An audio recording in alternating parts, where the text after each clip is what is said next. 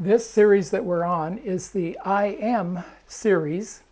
Jesus saying in John particularly, I am, I am, I am.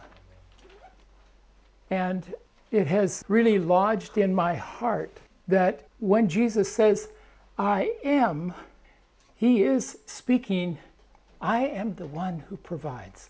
I am the one who leads. I am the one you need to be looking to. I and my Father are one.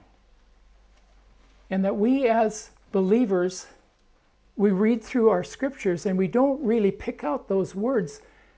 Some translations have it capitalized, others don't. And so we just bypass it and we think, well, that's just a normal English sentence.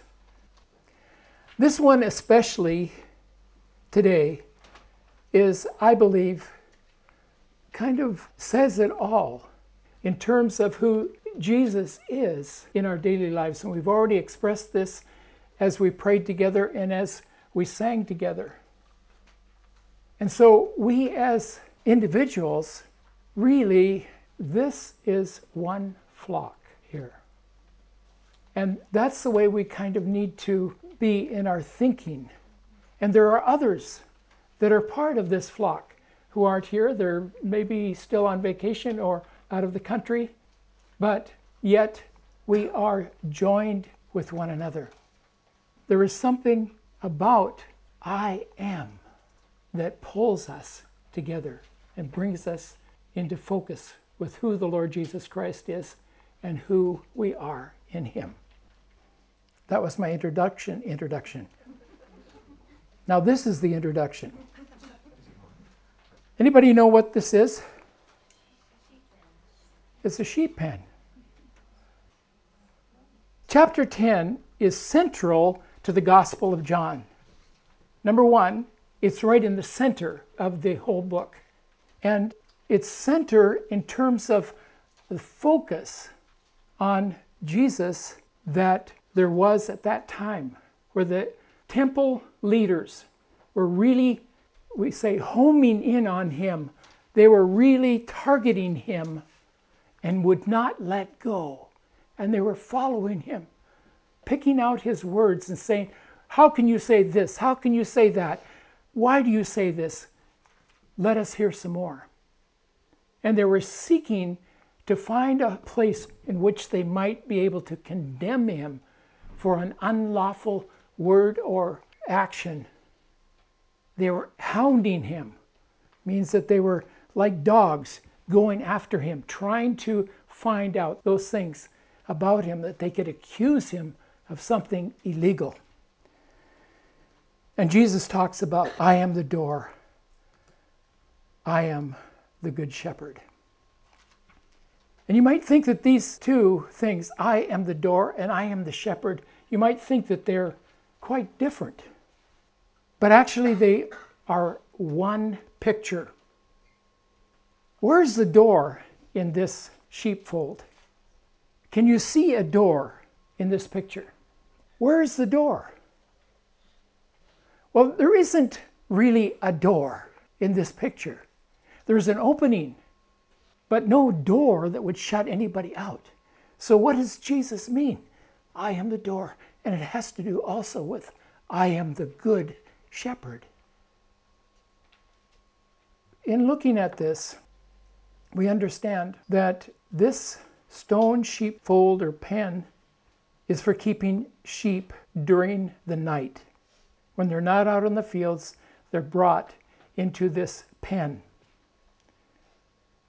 And this was built by several shepherds, not just one, but maybe even 2, 3, or 4 shepherds kind of made this big enclosure so that with each of their flock of sheep, they could put them in it there at night, and they would be safe from bears, lions, wolves. In fact, do you ever think of Israel as being a land of bears, lions, and wolves? They were prolific in Israel. Are there any there now? Zero. Unless they're in a zoo. Israel has no lions, no bears, no wolves. They've killed them all off. But back in Jesus' time, there were. And so the shepherds would gather their sheep. I do speak English. Don't laugh. And they would lead them into the sheep pen for the night. And then, because it was, say, there might be several people that were attached to one sheepfold, there might be 2 or 3 people as shepherds watching 20 or 30 sheep. That was about the number of sheep that a Palestinian, which by the way, that isn't the real name, the Jewish people, that's about the number that they had. It was about 20 or 30 sheep that one shepherd or family owned. So 20 or 30 sheep is quite large. There was no problem with getting these sheep mixed up. Each herd knew its shepherd, and the shepherds called them by name. Hey, Lop-Ear! Hey, Simpleton! Hey, Glimpy! That's what I wrote here. Hey, Frisky! They all had names, and I'm sure they weren't those.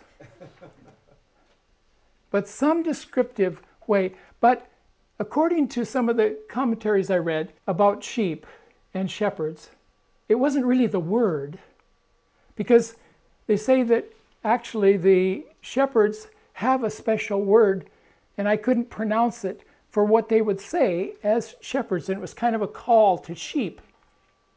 But do you know what they recognized? Sheep have built-in voice recognition systems, that they record that and know, oh, that's not my master. Oh, I hear my master's voice. Does that have any significance to you when Jesus says, I am the good shepherd? My sheep hear my voice and they follow me. Well, I'm getting ahead again. Okay. Who is the door, or what is the door? Actually, I think we need to just go to our text and let you discover who the door is. Here we go. Truly, truly, I say to you, he who does not enter by the door into the fold of the sheep, but climbs up some other way, he is a thief and a robber. But he who enters by the door is a shepherd of the sheep. To him the doorkeeper opens, and the sheep hear his voice, and he calls his own sheep by name and leads them out. Who is the door? It doesn't say, but we can guess. When he puts forth his own, he goes ahead of them, and the sheep follow him because they know his voice. A stranger they simply will not follow, but will flee from him because they do not know the voice of strangers. Who's the door? This figure of speech, Jesus spoke to them, but they did not understand what those things were which he had been saying to them. So Jesus said to them again, truly, truly, I say to you, I am the door of the sheep. All who come before me are thieves and robbers, but the sheep did not hear them. I am the door. If anyone enters through me, he will be saved and will go in and out and find pasture. The thief comes only to steal and kill and destroy. I came that they may have life and have it abundantly. I am the good shepherd. The good shepherd lays down his life for the sheep. He who is a hired man and not a shepherd, who is not the owner of the sheep, sees the wolf coming and leaves the sheep and flees. The wolf snatches them and scatters them. He flees because he is a hired man and is not the shepherd. I am the good shepherd. I know my own, and my own know me. Even as the Father knows me and I know the Father, I lay down my life for the sheep. I have other sheep which are not of this fold. I must bring them also, and they will hear my voice, and they will become one flock with one shepherd. For this reason, the Father loves me, because I lay down my life so that I may take it again. No one has taken it away from me, and I lay it down on my own initiative. I have authority to lay it down, and I have authority to take it up again. This commandment I received from my Father. Jesus says, I am the door. I am the good shepherd. Who is the door? Jesus is the door. He was a shepherd and is a shepherd for us, and he lays down as protection for us as the door to the sheepfold. So these two in chapter 10, I am the door and I am the good shepherd, are significant to who Jesus is in his role in our lives. How is he the door? Number one, what are the characteristics of thief and a shepherd?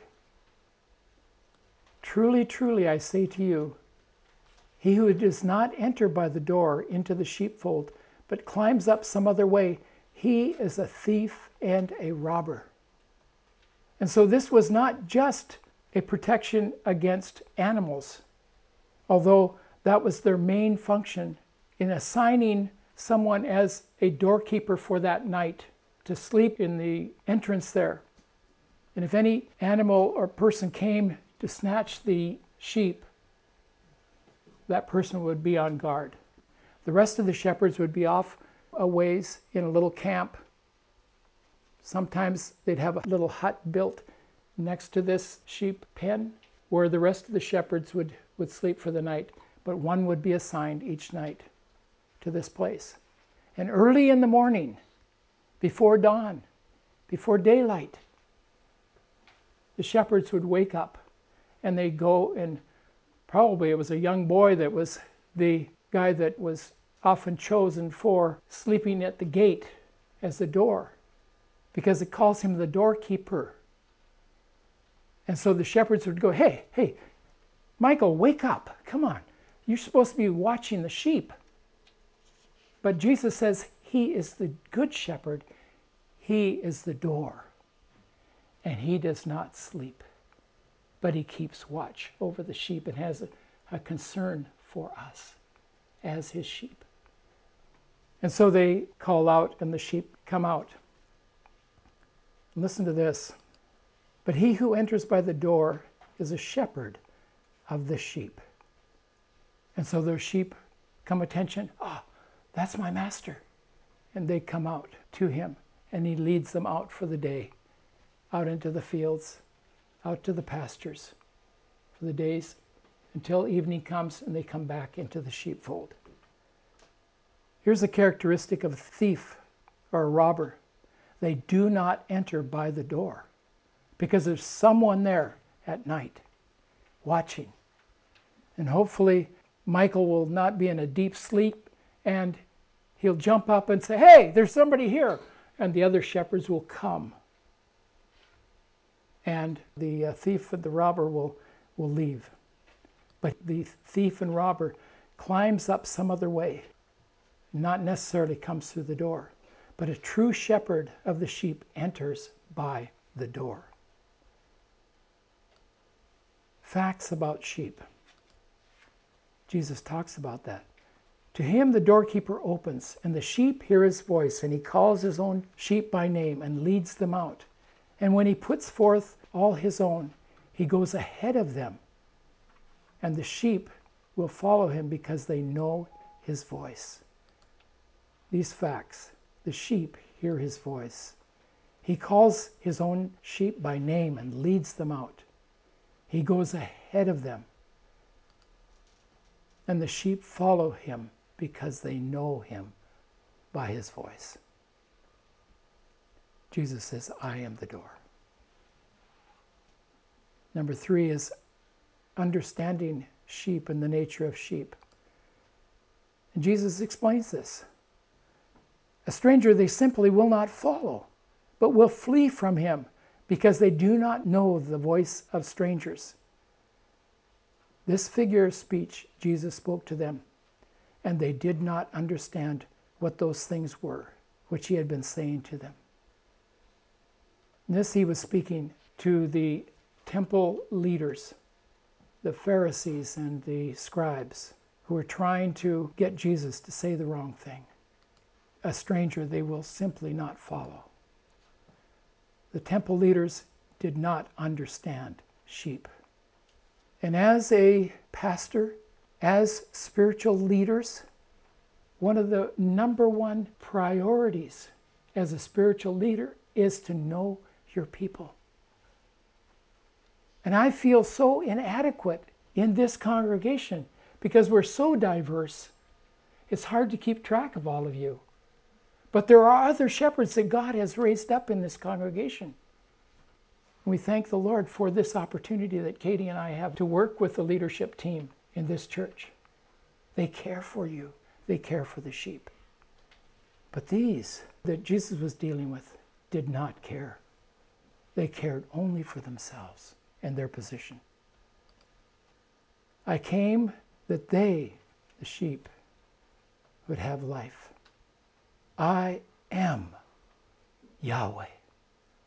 Yahweh, the door. The sheep hear his voice. He calls them by name. And he goes ahead of them. And the sheep follow him. And Jesus is our true leader. He has gone ahead of us and has placed his faith in what the Father sent him to do. And that's why we call ourselves Christians, which actually means little Christs or little Christ followers. That's what we are. We're sheep following Jesus Christ, the Good Shepherd. He says, and I am the Good Shepherd. There's a principle of shepherding. First principle is in verse 11. I am the Good Shepherd. The Good Shepherd lays down his life for the sheep. He who is a hired man and not the shepherd, who is not the owner of the sheep, sees the wolf coming and leaves the sheep and flees. And the wolf snatches them and scatters them and is not concerned for the sheep. Jesus is what? The Good Shepherd. He's not a hireling like Michael that I illustrated, this young boy who was just learning about sheep, who was being probably paid to look after the sheep at night. But Jesus said, I am the Good Shepherd. And oftentimes, good shepherds would not trust someone like Michael. Particularly, this was their family fortune in the flock. Jesus has a vested interest in the flock. And he has invested his life and his lifeblood for us as the shepherd. I am the Good Shepherd who lays down his life for the sheep. He is not a hired man. He is the owner of the sheep. The Good Shepherd does not leave the sheep. He is concerned for the sheep. Principle number 2 in verses 14 and 15. I am the Good Shepherd, and I know my own, and my own know me.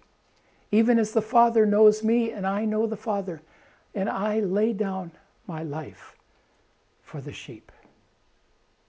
You remember the story that Jesus told of how, as a shepherd, as he counted his sheep, he had 100 actually, but when the 99th one would come in, where's the 100th? And so the shepherd leaves the 99 and he goes back to the pasture, or the path that led to the pasture that they had come through. Perhaps the one that's lost or wayward he can find. And he's left the 99 to seek out the one that's lost. And he finds it, and he rejoices in coming back and announcing that he found the lost sheep. How many of you have had a lost sheep experience with Jesus in your life? When you thought, no one cares, no one knows what I'm going through right now. And Jesus comes and comes alongside. I'm here. And leads us out of the woods, leads us out of the tangle that we were in, and back to the security of being in his flock.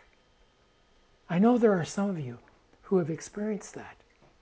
I've even experienced it when I was feeling like, I don't know, I don't really belong here in this church.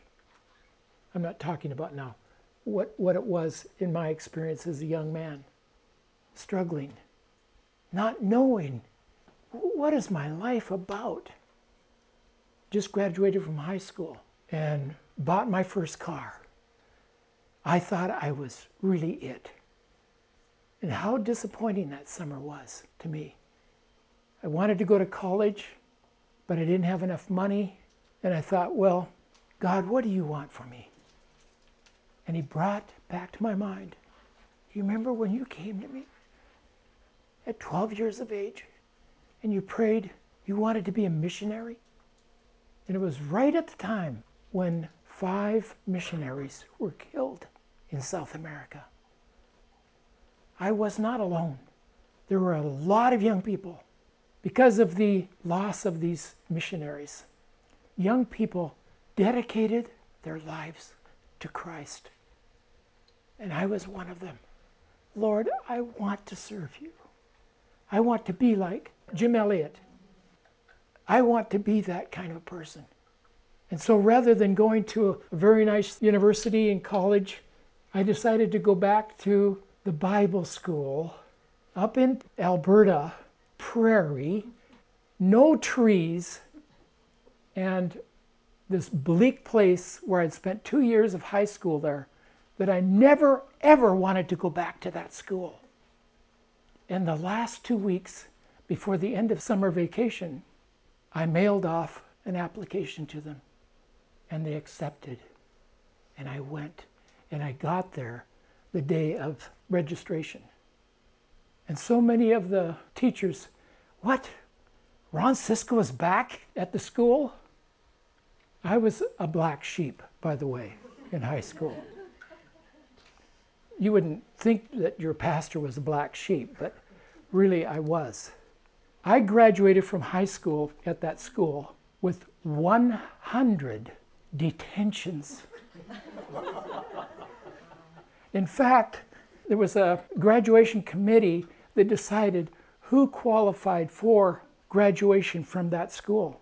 And they called me in, sat me down in front of them and said, we can't figure you out. What's going on?